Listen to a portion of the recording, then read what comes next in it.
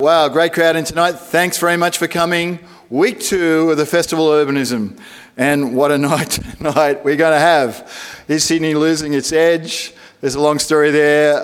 We're about to get into it. We've got 2 really entertaining speakers that I'll introduce in a second. Before I do that, can I just acknowledge that we're having this lecture on Aboriginal land. This is the land of the Gadigal people of the Eora Nation, and I pay my respects to elders, past and present. Okay, the way she's going to work tonight is pretty straightforward. Kate's going to get up here and what we call talk. How would you describe it? Talk, interesting conversation about her topic. She is then going to sit down, and then Oliver is going to make some comments and respond. And Oliver and Kate are going to engage in an interesting conversation that you can participate in. Okay, so we're very much interested in some questions from the floor. Where Kate loves an audience, and Kate's got form at speaking at several previous events for the university, including a previous festival. Kate loves it when we get a bit of a debate and discussion going in the audience. Okay, so even if you are not normally provocative, tonight's the night. Okay, look, let me just give you a small introduction to our 2 great speakers tonight. Dr. Kate Shaw, who's come all the way from Melbourne. Did I mention that word? Is a critical urban geographer at the University of Melbourne. She's very interested in the culture of cities and the political, economic and social processes that shape them. One of the most interesting events we ever had here was when she was shared the stage with several staff from Urban Growth. It just really went off that night. Her current focus is on urban planning and policy practice in urban renewal and their capacity to deliver social equity and cultural diversity, which is probably not the hallmark of some urban renewal processes in this and other cities. She's Deputy Chair of the City of Melbourne's Creative Spaces Working Group, a member of the Victorian State Government's Live Music Roundtable. That would be an interesting meeting to go to. Advisor of the City of Sydney's Live Music Task Force and part of the International Network for Urban Research and Action. So I'm going to invite Kate up in a second, but let me just quickly say a few things about Oliver so we don't have to interrupt the stream by inviting him. Dr. Oliver Watts is a writer, practicing artist and cultural theorist. Oliver lectures in theory here at the University of Sydney in the Sydney College of the Arts. Now that's the college that's been in the newspapers a lot lately. He writes regularly for The Conversation and Buro 24/7 on cultural and aesthetic issues of the day, from architecture to fashion, and I very much enjoy his writing in The Conversation. His work looks at how power and authority is reified in cultural artefacts. He sees buildings as particularly as manifesting cultural history and ideology, social concerns, hopes and biases. So Oliver is going to talk after Kate. But without any further ado, can we give Kate a warm Sydney welcome to the Festival of Urbanism.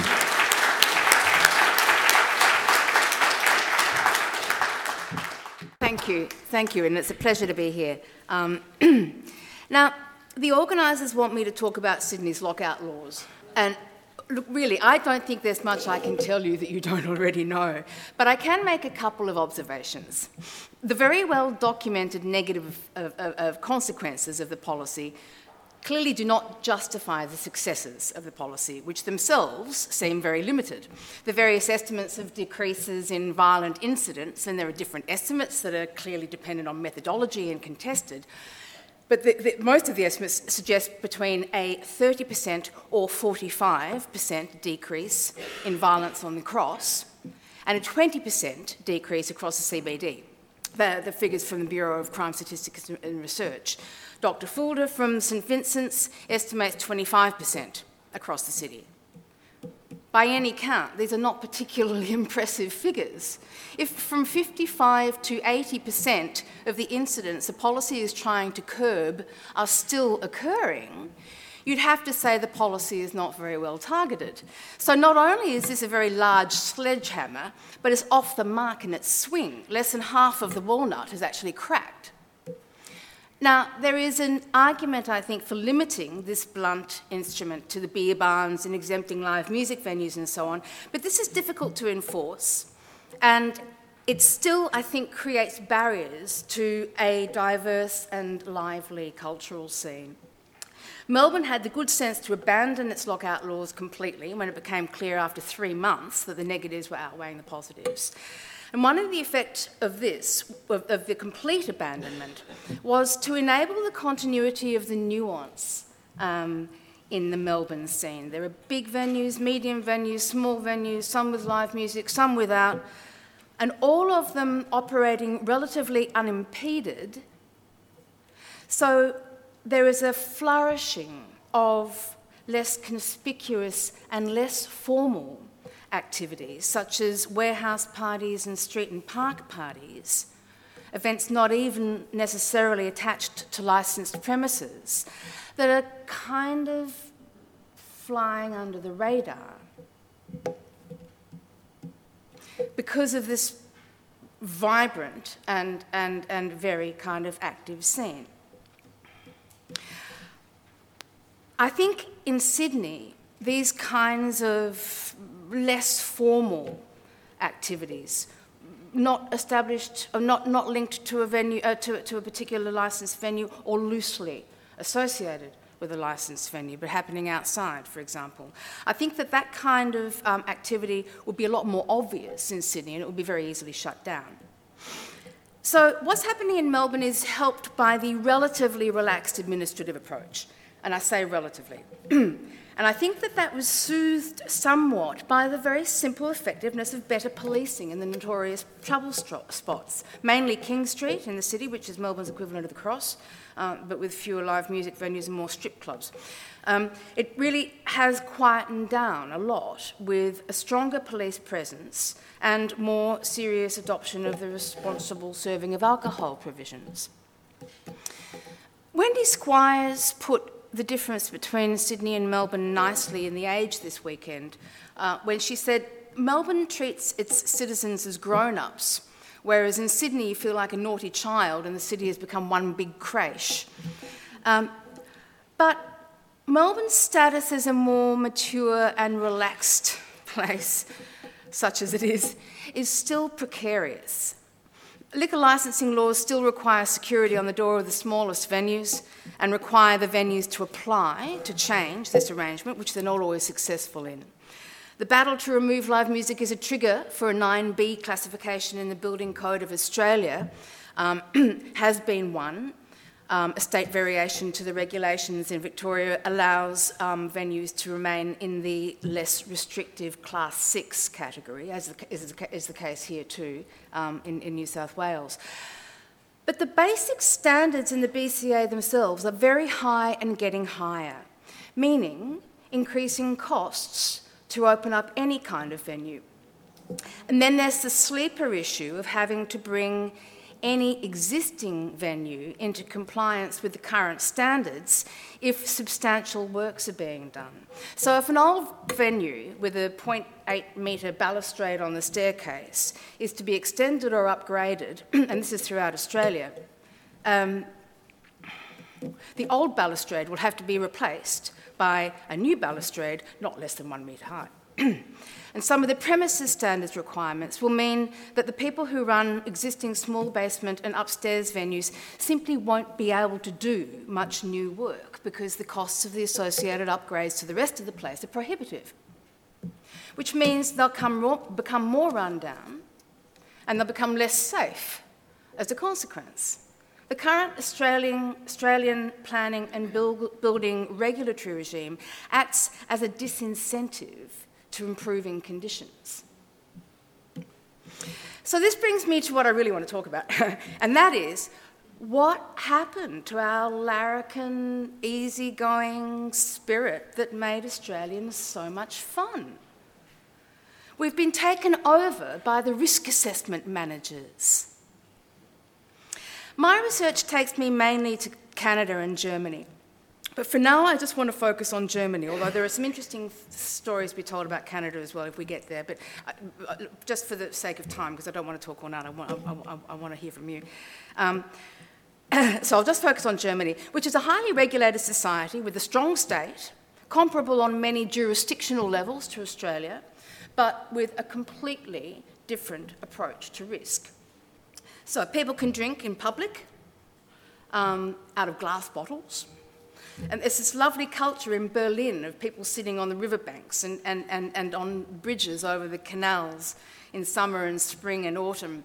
The stone warms up during the day, the stone on the bridges, and it stays warm after the sun sets. And people sit and lie on the stone and talking, having fun, little parties, supplied by kiosks nearby that sell beer and wine. Many of these stay open all night. The Germans call them ladies. And you don't see alcohol-fueled violence or people falling off the bridges, or even much broken glass. Empty bottles get a refund, and people put them around the bins so that those who collect the bottles for the money can pick them up easily, and they pass by regularly. So actually, there's this really kind of interesting sort of cleaning thing going on. And in Copenhagen, interestingly, is Mike Harris, who I think is here, or should be here, or will be here at some point, or not. As Mike showed me in Copenhagen, there are even little trays, little kind of sort of ledgers and trays around the bins, so the bottles can be neatly arranged for the collectors. Germany has a set of national building regulations, like Australia, but with different standards for different kinds of buildings. Heritage buildings and temporary uses, for example, have fewer and lower requirements than new buildings. And there are many places that just really don't comply. The Dutch have a word for it, hedogen, meaning grey zone, meaning a little bit of turn a blind eye. It doesn't matter too much. Life is dangerous, the night is dark and full of terrors. But that was a reference to Game of Thrones, Peter's session on Wednesday. But you can't regulate everything. And this attitude, this hedogen attitude, is mostly the kids can look after themselves. So they have these systems of contracts. I like look at the pillars on that thing. I mean, yeah, probably going to fall over.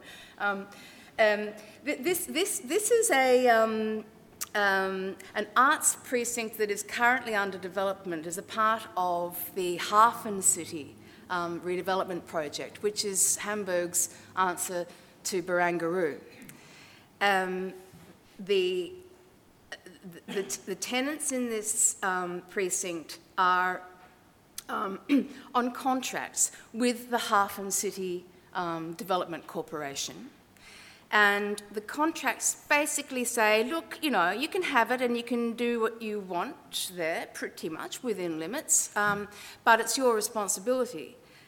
So there's this kind of interesting kind of legal grey zone. If something were to happen, it would be very unclear what would be the consequences of that, and whether these contracts that basically give the tenants full responsibility for their own safety, whether they would actually stand up in some kind of international law. But they have been existing in this way for a long time, and so far there haven't been any serious incidents. I just want to draw your attention to these fences. So you can see this fence here that kind of goes out onto railway land, open railway land, and beyond that, that's great. And thank you. Oh, and beyond that is an empty old train shed. That fence would not be deemed compliant in Australia. On the other side, there is a small fence here. There's a little bit of railway land, and there is a highly active railway line with intercity high-speed trains running past. Has anybody jumped over this fence, run across there, jumped over that fence and been struck by a train? No. Here is a pool that people... so these photos are all taken during the day, of course, and they're occupied at night. So they all look empty, and that's because I don't want to get people in them and get them embarrassed. Don't know what they're doing. But there's a pool. It doesn't have a fence around it. The children aren't not witnessed, drowning because there isn't a fence and a child-proof gate there. Alcohol is sold €2 for vodka.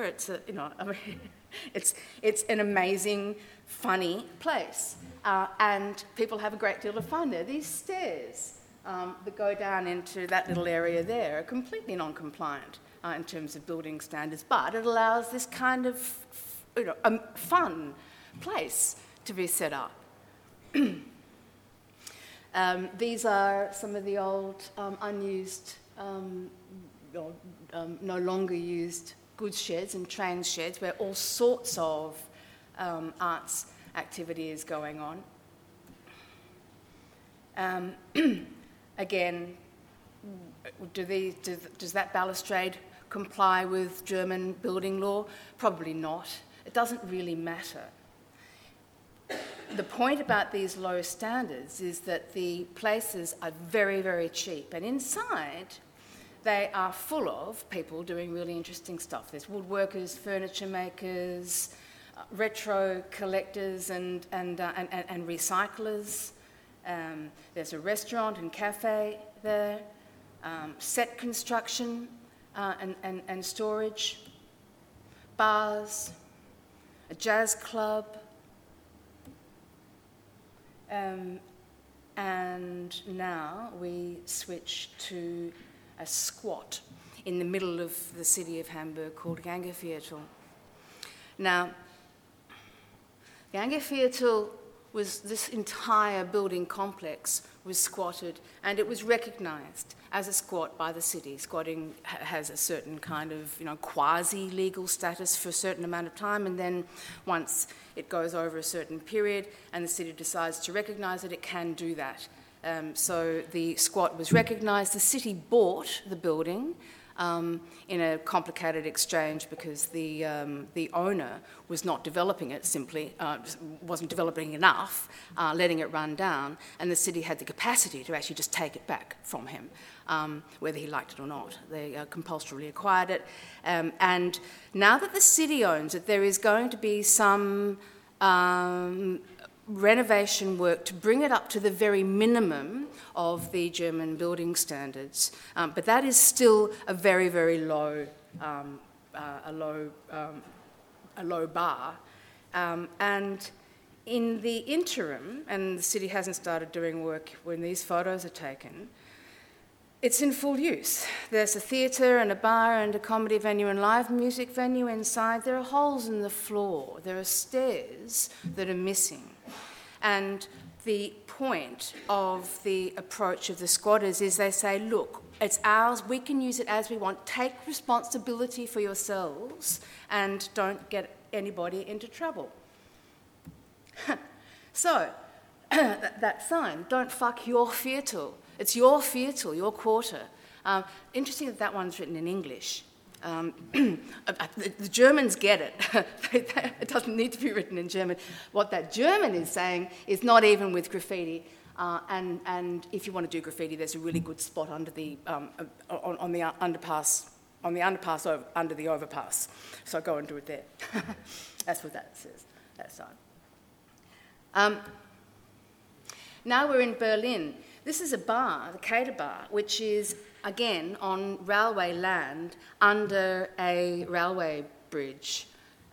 So you can see they've kind of built something of a fence above that row of hoardings, and inside is kind of like an open area and a covered area bar. That the train company, Deutsche Bahn, is happy for the kids to use.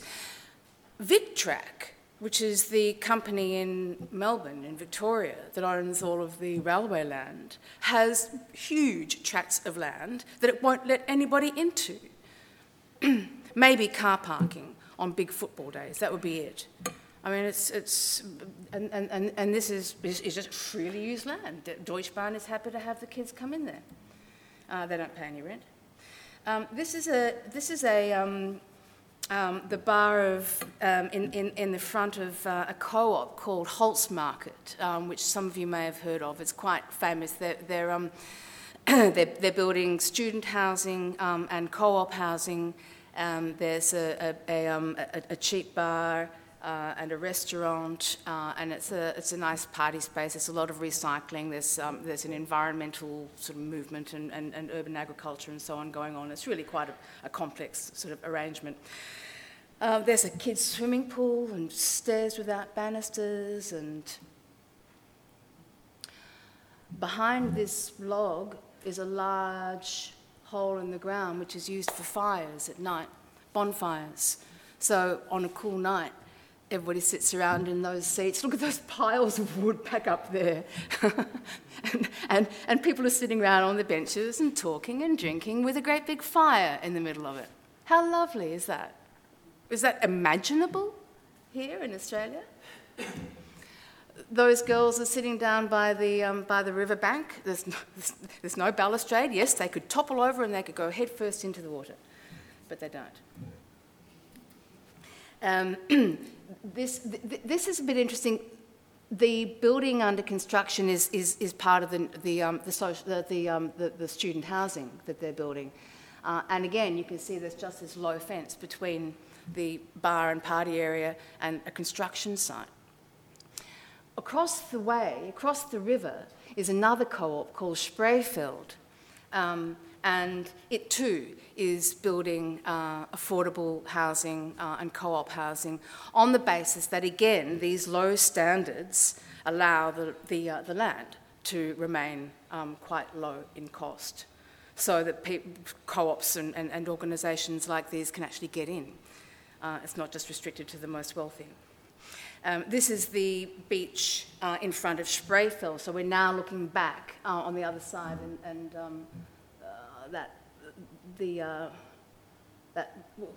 across the way, almost directly across the way, is Holzmarket. There's a little staircase there. You can see from the co-op that comes down to this beach. Again, it's a staircase without balustrades. It's public access. Anybody can come in from the main street and walk through the co-op and see what they're doing, and they have rooms for meetings and also they have a lot of they do a lot of work with the TU, the Technical University in Berlin, looking at ways of cleaning up the water quality in the river and again more sort of urban agricultural efforts. Still in Berlin, on the river, a little bit further down, here is a pool, a pool in the river, and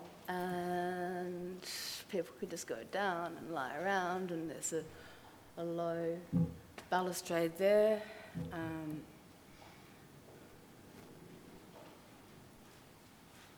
People have a great deal of fun, and my final slide, this is a riverfront for people. Berlin and Hamburg have some very lovely places right on the riverbanks. They're low-cost overheads, they're cheap for people to access. I wonder whether, if governments treat their citizens like children, the people act like children. And I think it's time our politicians and policymakers took a long, hard look at the unintended consequences of their actions. That'll do it for the bit.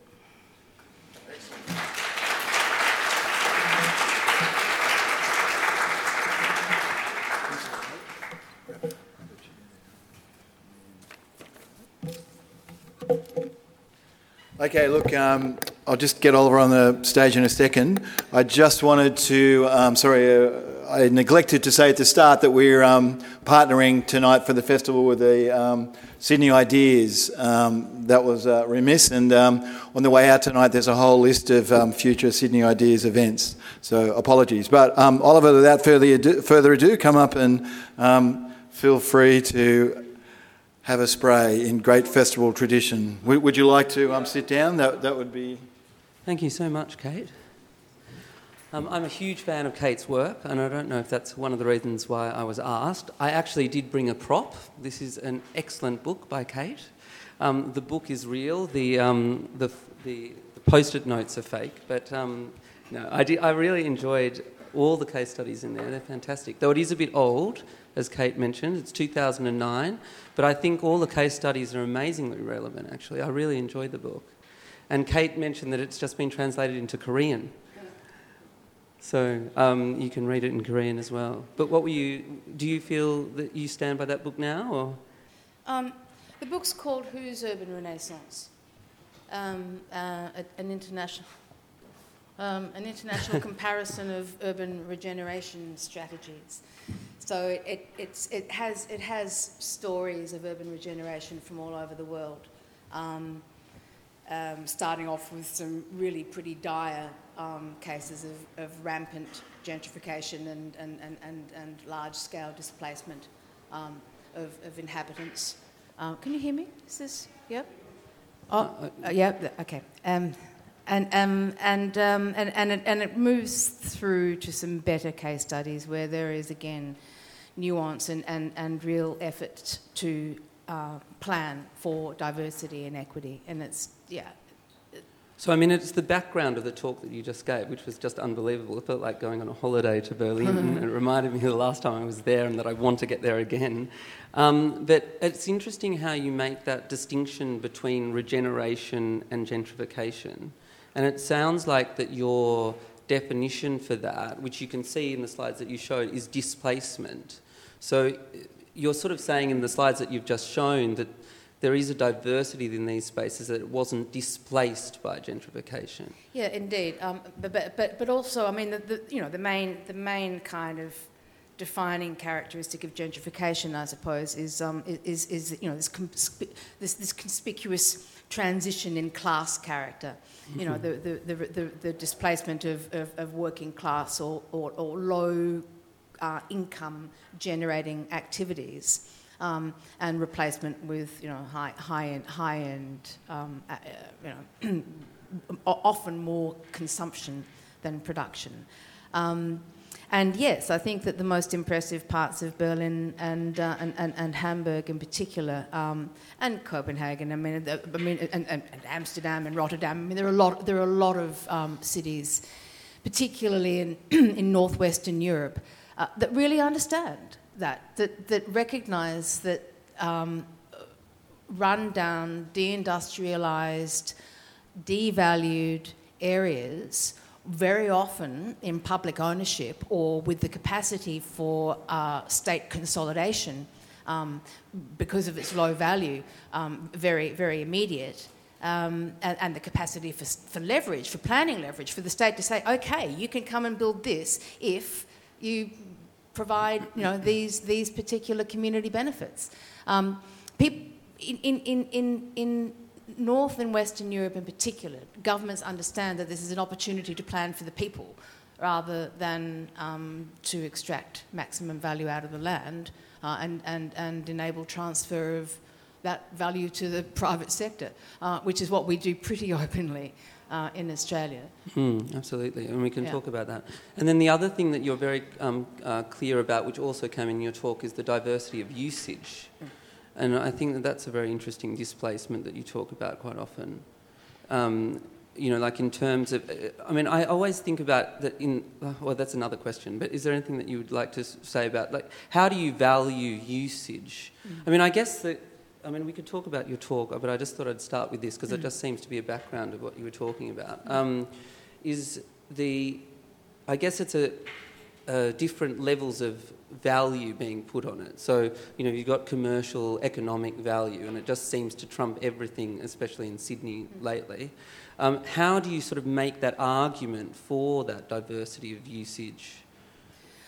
Well, there's a lot of ways into this question, but...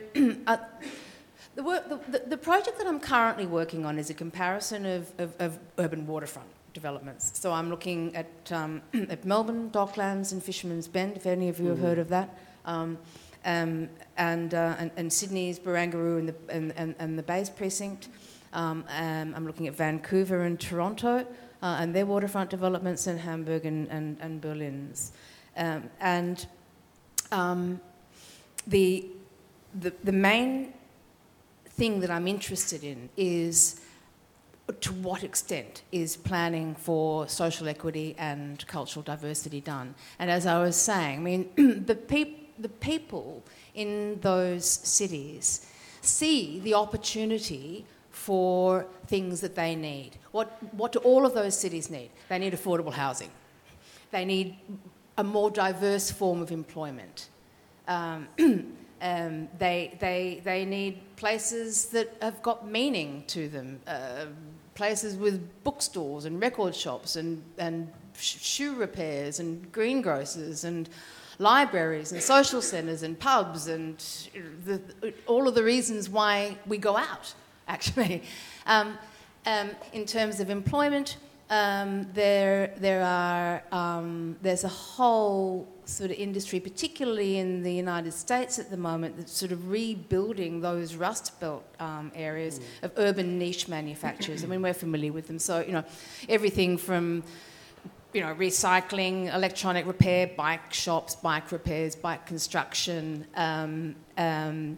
artisanal bakeries, microbreweries. There's a huge musical instrument manufacture. It goes on and on, and these kinds of employment, they're not obviously replacing the old manufacturing jobs that were on those lands that have now all completely gone offshore, or pretty much, or there are still some on the urban periphery, but those sorts of jobs and all sorts of other industries, mechanics and panel beaters and so on. I mean, there is still call for those sorts of jobs. Where are they to be? I mean, they either don't get created at all, or they're on the periphery. So it's just about creating a diversity of jobs. In terms of housing, when we're building luxury apartments, mainly investment product, on our glamorous waterfronts, we are not catering to local need. And people see that. People understand that this is a city that is not being made for them. And I think rightly they are angry.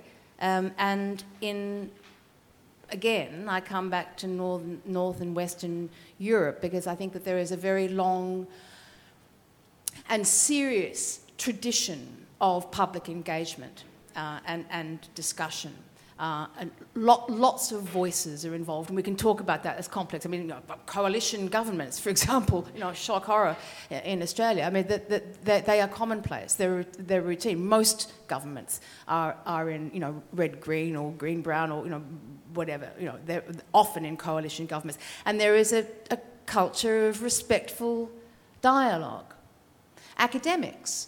And researchers are taken seriously and invited to talk to government and policymakers. I think Australian politicians despise their academics.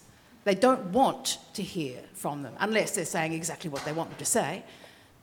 So there's a lot of reasons for these different cultures, and I'm not suggesting that you can just kind of pick up something, I mean, we know a lot about policy transfer and policy mobility, and of course you can't just say, oh, look what Germany does, why don't we do it here?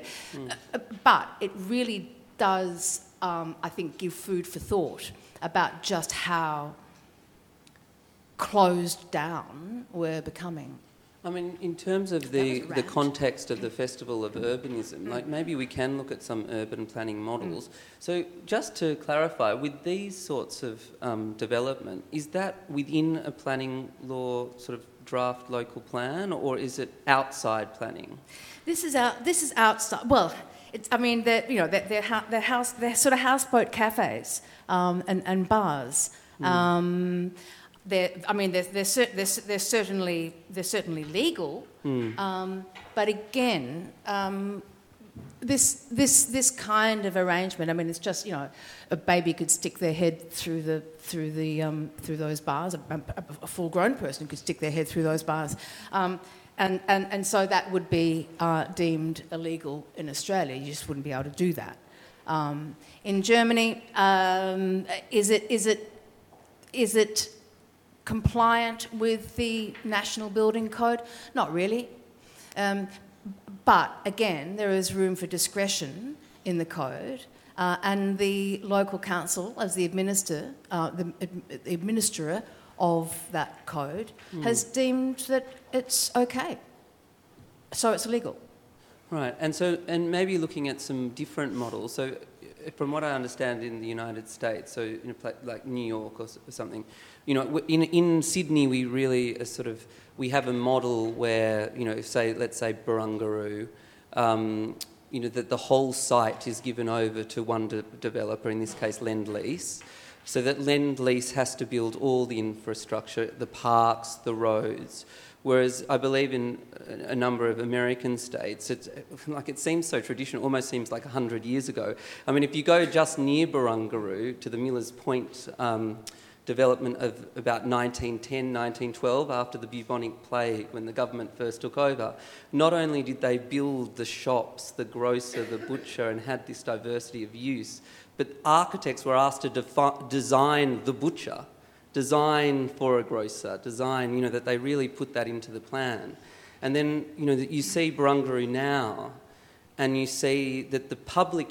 So anyway, the point is that the traditional way of doing it, which is still done around the world, is that it used to be that the government would pay for public infrastructure, perhaps a park or even the school or, the local infrastructure, and then you would just sell off the lots to development.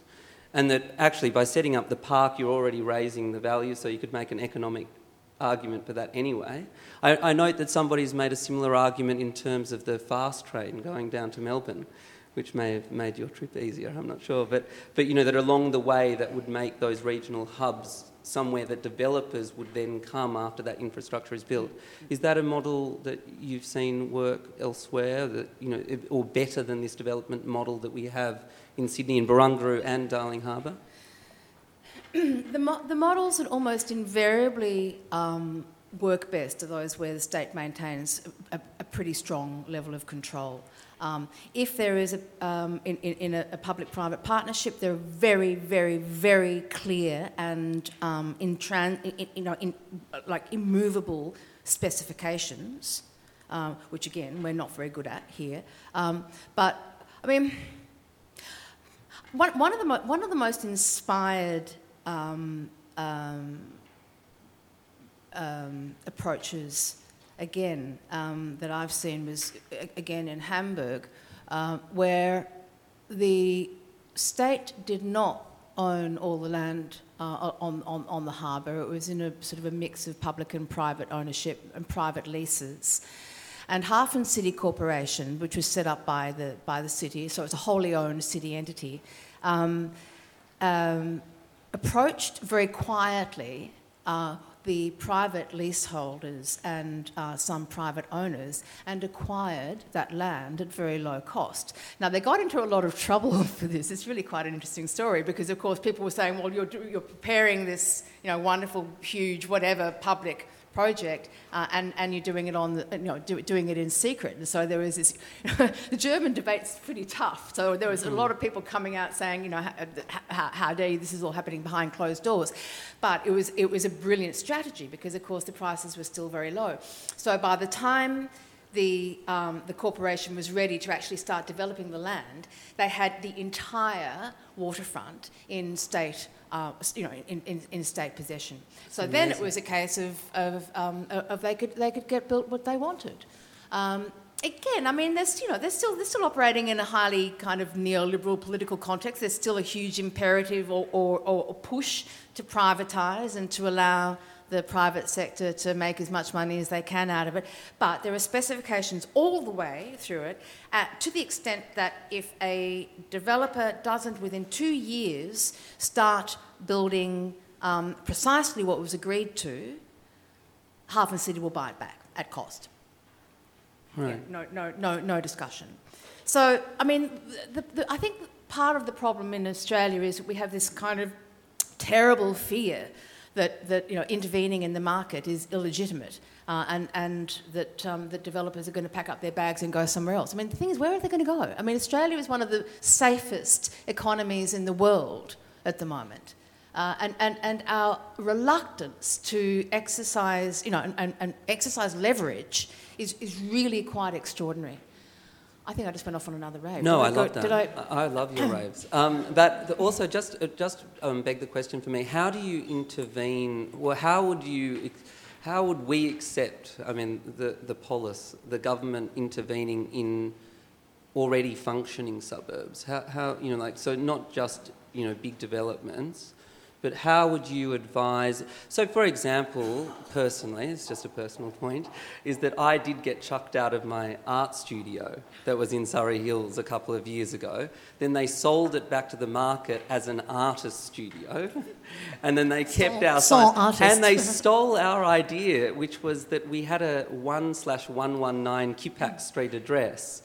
And I think in a sort of Berlin move, we renamed it 8 Lacey Street, which didn't exist in the post office, but it just sounded better. It was the lane on the side. Yeah. So they would come in straight through the roller door. And the postal service did deliver to 8 Lacey Street. We had a huge 8 painted on the wall. But how would you intervene... when you see gentrification happening generally through market forces, and Sydney is a very high... property market. What sort of interventions have you seen work in other case studies along those lines? Well, I mean, I always say the cure to gentrification is eliminating the capacity to profit from land sales. I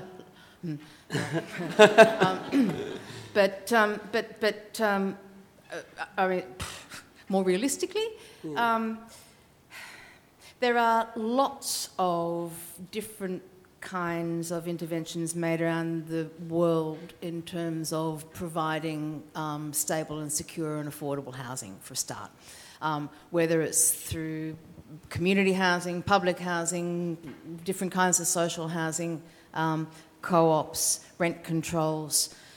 I mean, it's really very interesting, again, to look at the way that those kinds of ideas get rejected in Australia. I mean, rent controls are routine, not just in many European cities, but in many American cities, the great land of the free market. So all of those strategies help. I've recently written a paper where I argue that that's not sufficient, and I talk about a process of displacement of sense of place, and it was through I had a wonderful Dutch master's student who interviewed the tenants of long-term secure community housing in St Kilda and Fitzroy in Melbourne, which are two of the sort of most gentrifying areas of the inner city, and talk to them about the loss of services and where do they go, where do they shop, where do they meet their friends, how do they feel going into the renovated pub around the corner. And it was really very, very clear that where affordable recreational places remain as well, and where affordable shops are. And I have to say, there is an argument for the supermarkets. In fact, Coles is a really kind of fantastic space for the oldies particularly to hang out. It's heated, it's air conditioned, there's lots of nice seats, and if it's well managed, it's actually quite a nice sort of absolutely social place. So I mean, you need to look at these other factors as well, and that's something that cities that are concerned about gentrification and do want to intervene need to have regard to. It's not just the housing. You need to actually have the places where you can hang out and go and keep the services, the community health centres, the legal services and so on as well. I agree. I read a very interesting study about how in the States a lot of communities use McDonald's. Yeah. For yoga even. I mean, to have social media, but all sorts of things, games, leisure, because the toilets were clean. Yeah. And going back to maybe your talk, and maybe we can go back to that, because they didn't feel judged there. Yeah. Yeah. So that all the other controlled spaces, so maybe the old people's home that they were at, or in the public housing that they were in, they always felt they were being watched and surveyed, but they felt freer in the McDonald's. That's interesting. And so that the McDonald's all around was a very important aspect of their lives. Yeah, I mean, it's still obviously because of lack of other opportunities. I mean, if Macca's and Coles have become the only place where people can go for to buy cheap food and hang out with each other and feel welcome, then that's a kind of a comment in itself, isn't it? But yeah, there's certainly there's always a lesson to take from all of these things that we look at. And I might just return, because I think it is a really important thing about the controlled rent. And we've just seen it in Miller's Point with the Sirius building is about to be demolished. And to my mind, you couldn't think of a better example that could be used for essential services. I mean, if politically it can't be used for public housing, which I think it should be, but even if, that area would be just absolutely perfect for rent control or essential services or any of those ideas. And it is amazing. I mean, I'd like to know more, but maybe we don't have time to sort of go into why Australia didn't take that up. I mean, I have a novelist aunt in Berlin who never dreamed of owning a property or buying a property her whole life. And her mother, even when she came here in the 80s, just thought all Sydney-siders were Kleinerberger, was her term for it. The way that every dinner party she went to, we'd talk about property prices and whether we'd bought the house or not. But yeah, in Berlin, there's not a dream of owning a house. It's just not even part of the discourse. Yeah, and there's a complicated relation there, but I mean, in essence, I think it relies on two things. Firstly, there are a lot of institutional investors in the housing market, and actually, just as an aside, and I will come back to that point, but when we were talking about diverse housing options, I think one of the other problems that Australia really does have is a lack of finance for alternative housing options. It's very difficult to get finance for a co-op, for community land trusts. You've got to have the title, you've got to have the equity, you've got to be able to show to the bank that you've got equity. So the whole co-op model that exists throughout Germany and Switzerland and the Netherlands in particular, and Scandinavia, is impossible because you can't get finance to buy a share in a co-op. Or it's very difficult to do. That's absolutely true. I just actually did go into a co-op, and the only way that you could go in is if you didn't take out a mortgage, because if you were in a group mortgage, you'd owe on the other person's mortgage. So you actually have to buy outright is the only way that you can do a co-op. So one of the arguments that I've been making for a long time is our super funds. Our super funds have trillions of workers' money in them, and indeed, the members of the super funds, and particularly the union super funds, are people who need affordable housing. So, I mean, really, there needs to be legislative change at the Commonwealth level to require super funds to invest a very small percentage of their portfolios, not allow them, require, because the problem is that some super funds say they wouldn't mind doing that, but they have to be competitive, and if everybody's not doing it, then they can't do it. No, that's good.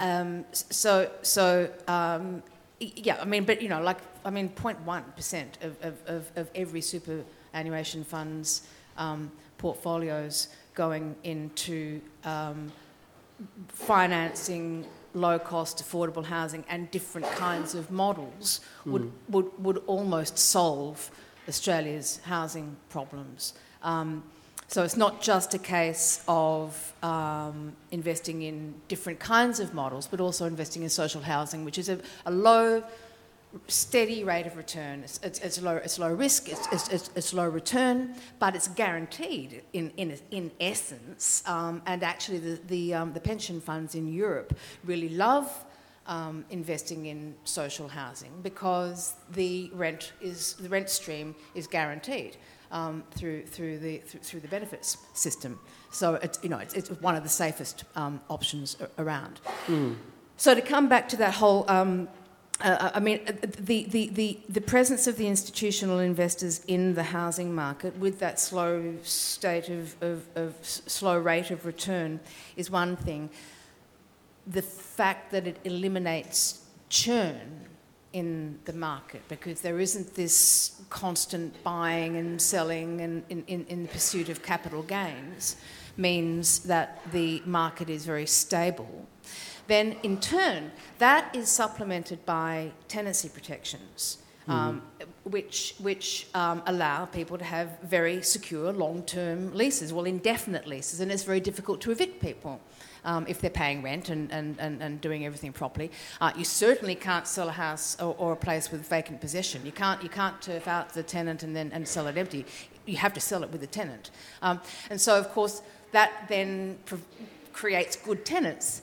I mean, and again, it's not dissimilar to my argument that I was making earlier. I mean, culture and policy creates culture. So you create good tenants, you create tenants who do want to stay in that place. That in turn becomes an asset for the long-term investors, and you get a complete change in the market. And again, what we have is not only this desire for quick capital gains and so therefore a great deal of churn, but tenancy protections that are so incredibly weak that it's possible.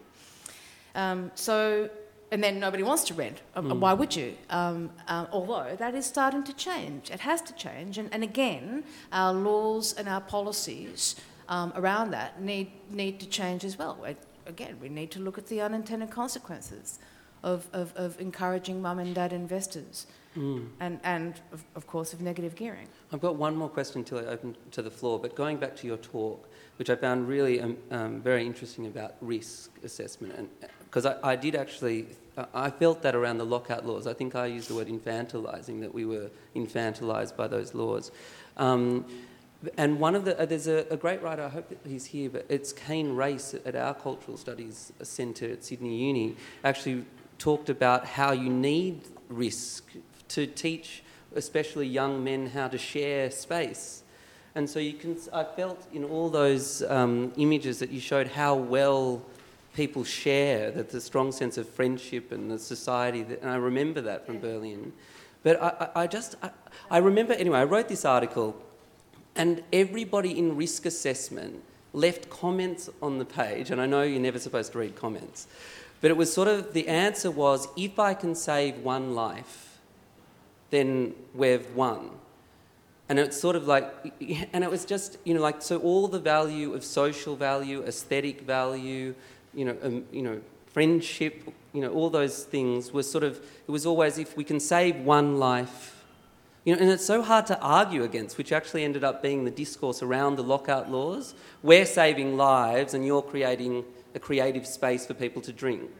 And it's sort of like, I found it very difficult to argue for the point. So any rhetorical help in the discussion around risk would be very helpful. Yeah. Well, I don't know how helpful it is really, but I mean, my view of it is, close all bars, and part of the problem, of course, with alcohol-fueled violence and the whole kind of heavy drinking thing of Australia's is that kids are filling up before they go out. Okay, ban alcohol. That's going to work. Concrete the bush. We won't have any more bushfires. I mean, we can't control everything. And again, I think that this idea of personal responsibility, give somebody a contract to do things differently, see how it goes. And it's because those voices don't have political purchase. I mean, every shock jock was against the art, there was sort of, the drinkers, the young, the youthful exuberance, they need to be controlled. I mean... That's right. The moral panics that have been with us from the beginning of time. Okay. And we don't have to pander to them. Yeah. Maybe... yeah. In the planning arena? Maybe just wait for the microphone, because then you can have it recorded. Thanks. I work in the planning arena, and I'm involved in trying to get approvals for such as warehouse parties. I'll give it a classic example of Marrickville, if you know that neck of woods in Sydney. And I'd like you to make a comment, if you wouldn't mind, in relation to how this happens. Let's leave Copenhagen and Berlin and Budapest out of the picture, because they are a little bit different. How does Melbourne deal with, apart from the local government risk assessors or compliance officers turning a blind eye to it? What we've found here in Sydney is that in some councils, say in the inner west, I'm able to persuade them to turn a blind eye to it for a very short period of time, unofficially, a couple of days, a week. But if you want that activity to survive, how has Melbourne dealt with it if they want it to last longer? They turn a blind eye. Indefinitely. Yeah. I mean, most of the warehouse parties are in Brunswick. Yeah. Well, a comedy store or a venue.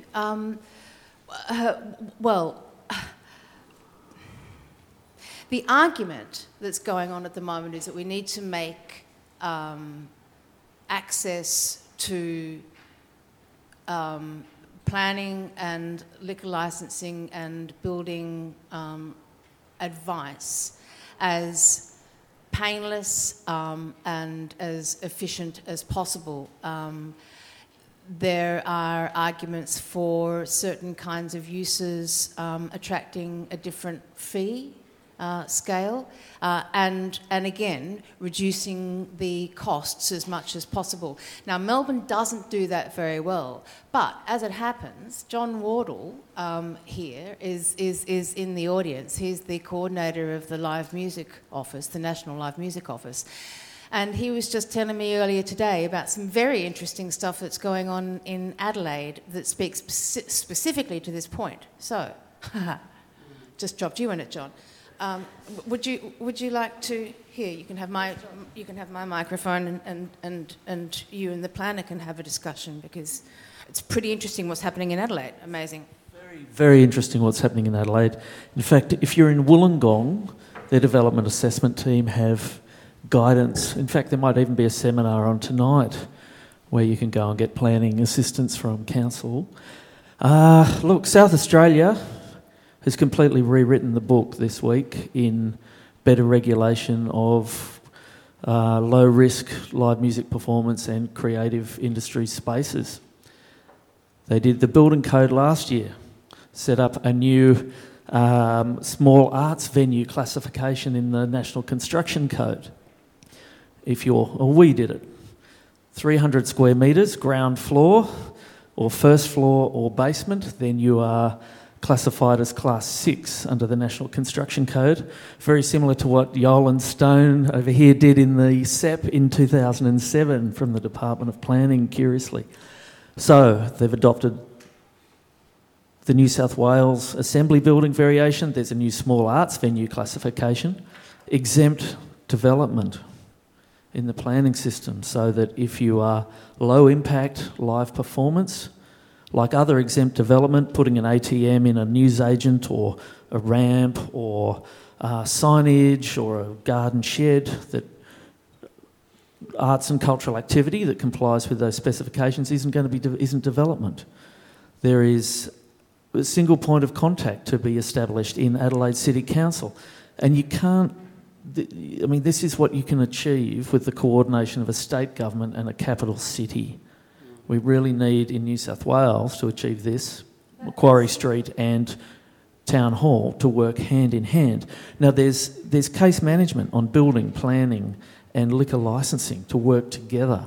We're having a throw at a BYO liquor licence, and that's a recommendation from the current review of the Liquor Act, so that if you're setting up a new small entertainment venue, you can get a BYO licence, so you're refocusing on the performance. So many people are running small bars and restaurants and nightclubs.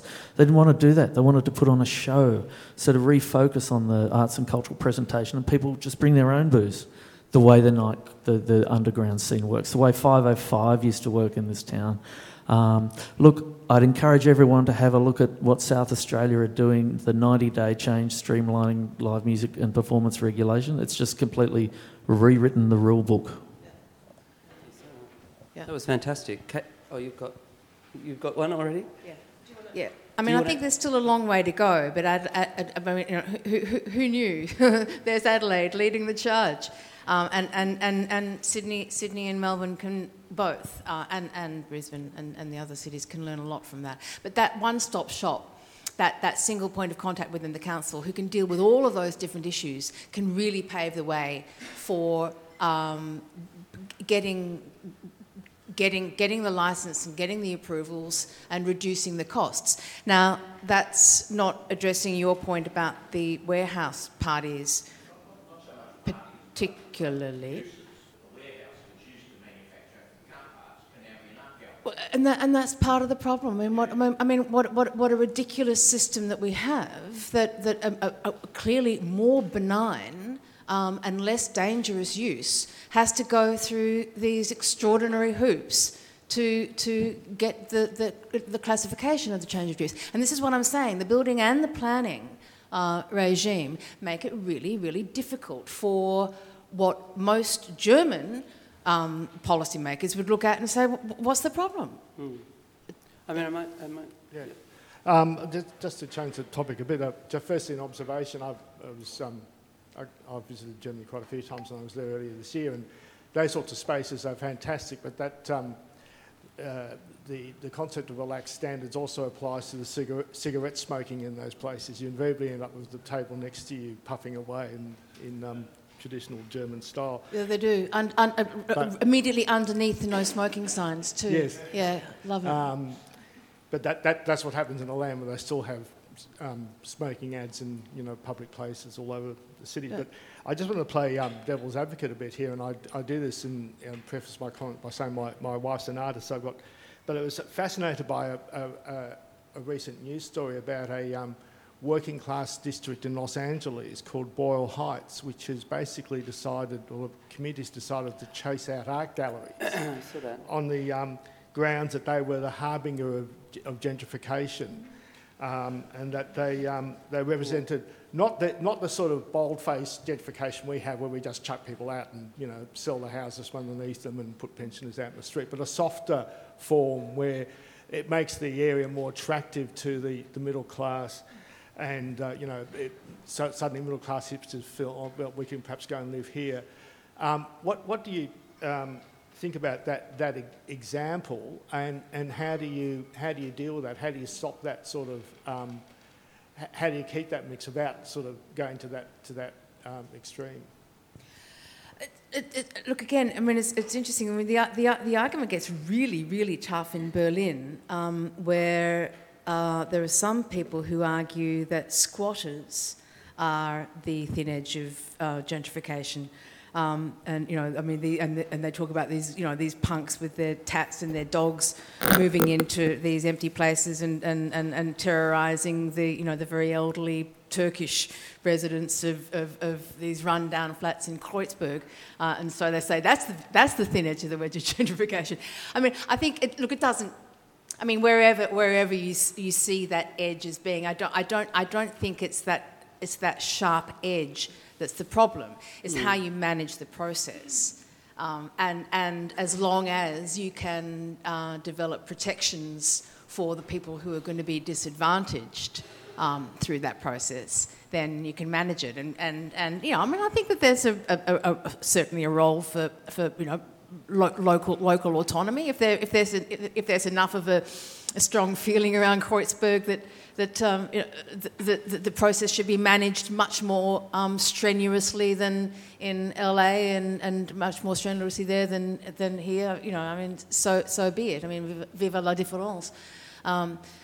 That's a local political issue, really. But the thing is that the politicians and the policymakers should be open to talking about it and working it through. Yeah. That's what Kate's works... That's why you put so much emphasis on the idea of displacement. That difference between regeneration... You could have regeneration. I'm trying to speak up for the artists. But you could have regeneration that didn't displace. Like we talk about the artist... that gentrification is almost a given, if you leave it up to commercial interest. But what you're saying is to stop it or to intervene at some point. Yeah, look, there's a lot of places that are run down that need reinvestment. And so we make the distinction in that book between, it's a spectrum, isn't it? It's a zone. It starts off with reinvestment coming back into a disinvested area. It can go through, a regeneration process that may or may not become gentrification, depending on how it's managed, indeed, and how and to what extent people are displaced. They don't have to be displaced. No, that's right. Physically or, sensually and psychically. Thank you. Thanks. I'll just briefly preface my question with a little anecdote. Ira Glass, the host of This American Life, the American radio program, was just here in Melbourne and Sydney recently doing a performance that he's been doing for the last 3 years, a world tour. And apparently after the show he spoke to Daniel Andrews, the Victorian Premier, and mentioned the fact that originally the world tour was meant to enter the Sydney Opera House, which he thought Ira was highly appropriate, but Daniel Andrews was rather horrified at the fact, and fortunately at the last minute they added London to be the last show after Sydney. He said, "Oh, thank God, it'd be so inappropriate and embarrassing if your wonderful show ended up in that barren cultural wasteland that is Sydney." And I don't know if he's being ironic or not. I'm never sure with these things. It's nice to see you wearing your de rigueur Melbourne black there. It's nice to see the stereotypes still. Actually, I looked at myself in the mirror a few weeks ago and said, I just shouldn't wear black anymore. But then I thought, I'm coming to Sydney.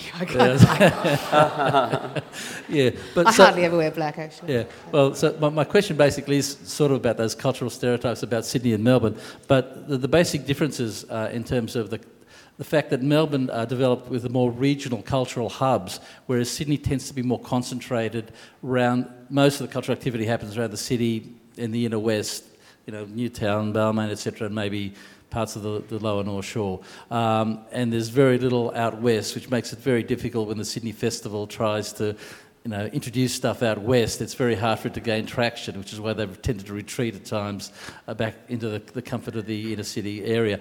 So I just wanted to ask you what you thought about ways that maybe Sydney could actually extend itself. You need some kind of cultural aggregation. I mean, obviously all pearls start with a little grain of sand that acts as an irritant, and everything hopefully coagulates around that and aggregates around that. So just wondering if maybe Oliver might want to pitch in on this, because we have like our RSL and leagues clubs, licensed clubs, which seem to be the main form of entertainment for most people. And a lot of the people, I live in the western suburbs, they don't come into the city and they don't find a reason to come into the city. And as a result, they have limits put on what they have access to. There are a few regional arts centres which don't tend to have a lot on, and the local government is tending to eye them for their real estate value. In many cases, a few of them be knocked down already. So I just thought if you had any ideas about possible strategies, possible strategies about developing the Melbourne model here. Look, I think that the RSL clubs and the old working man's clubs, I mean, they're a fantastic resource. And it's, again, it's interesting that those sorts of venues, and the Army and Navy clubs and the bowling clubs too in Melbourne, are some of the most important meeting places for the old long-term residents of community housing in these gentrifying areas. And I think they're really underutilised in Sydney. So, look, you guys can answer this question better than me, but I mean, I think you have an amazing resource there, and I'm not sure why they're not put to better effect. And indeed, they're scattered all over Sydney. I mean, we have venues out in Oakley and there's a wide distribution of venues. So it doesn't have to be clustered, but I'm sure. Oh, I don't. Oliver I'm will sure have that's more to right. say. No, not at all. I mean, we are. I think in the visual arts, there have been. Parramatta Studios have got something opening next week. The big event, Campbelltown. I mean, there has been a lot more money going out, but I mean, yeah, more can be done. There's no doubt about that. Would you? Sorry.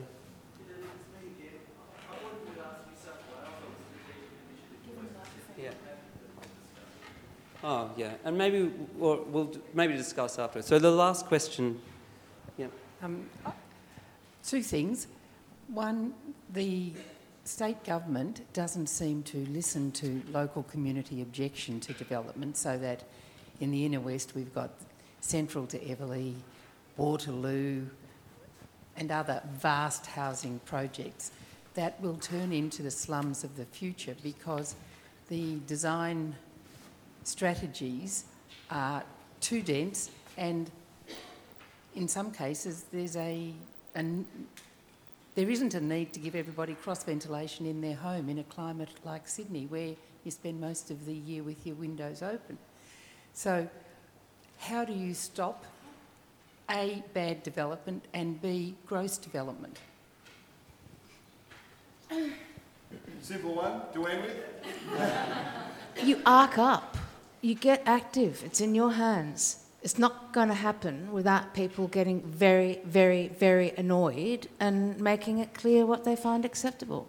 That's how change happens, and how the Germans have maintained such a good system in the last 50 years, because they realise they have to speak up. Oh, maybe can I just do one extension? Because it was a question that I had too, which is how do you speak up for aesthetic value? But I'm sure there are a lot of architects in the room, not just urban planners, and there's artists. It just seems, have you seen good versions of that where I don't know, that the aesthetic value just seems so hard to, like good design seems so hard to sell, politically sell. But you don't think it is, will you? Yeah, I don't agree. Actually, I think that these days governments are much more willing to engage with questions of design than they are of use and size. Yeah. I think you start you start with the function, and the form follows. Anyway, I'd like to thank Kate, or do you want to do that? No, go right ahead. I'm a huge fan of Kate, and I'd love. Thank you so much for your talk, and thank you so much for your questions. And maybe everyone can join me in thanking Kate for coming all this way.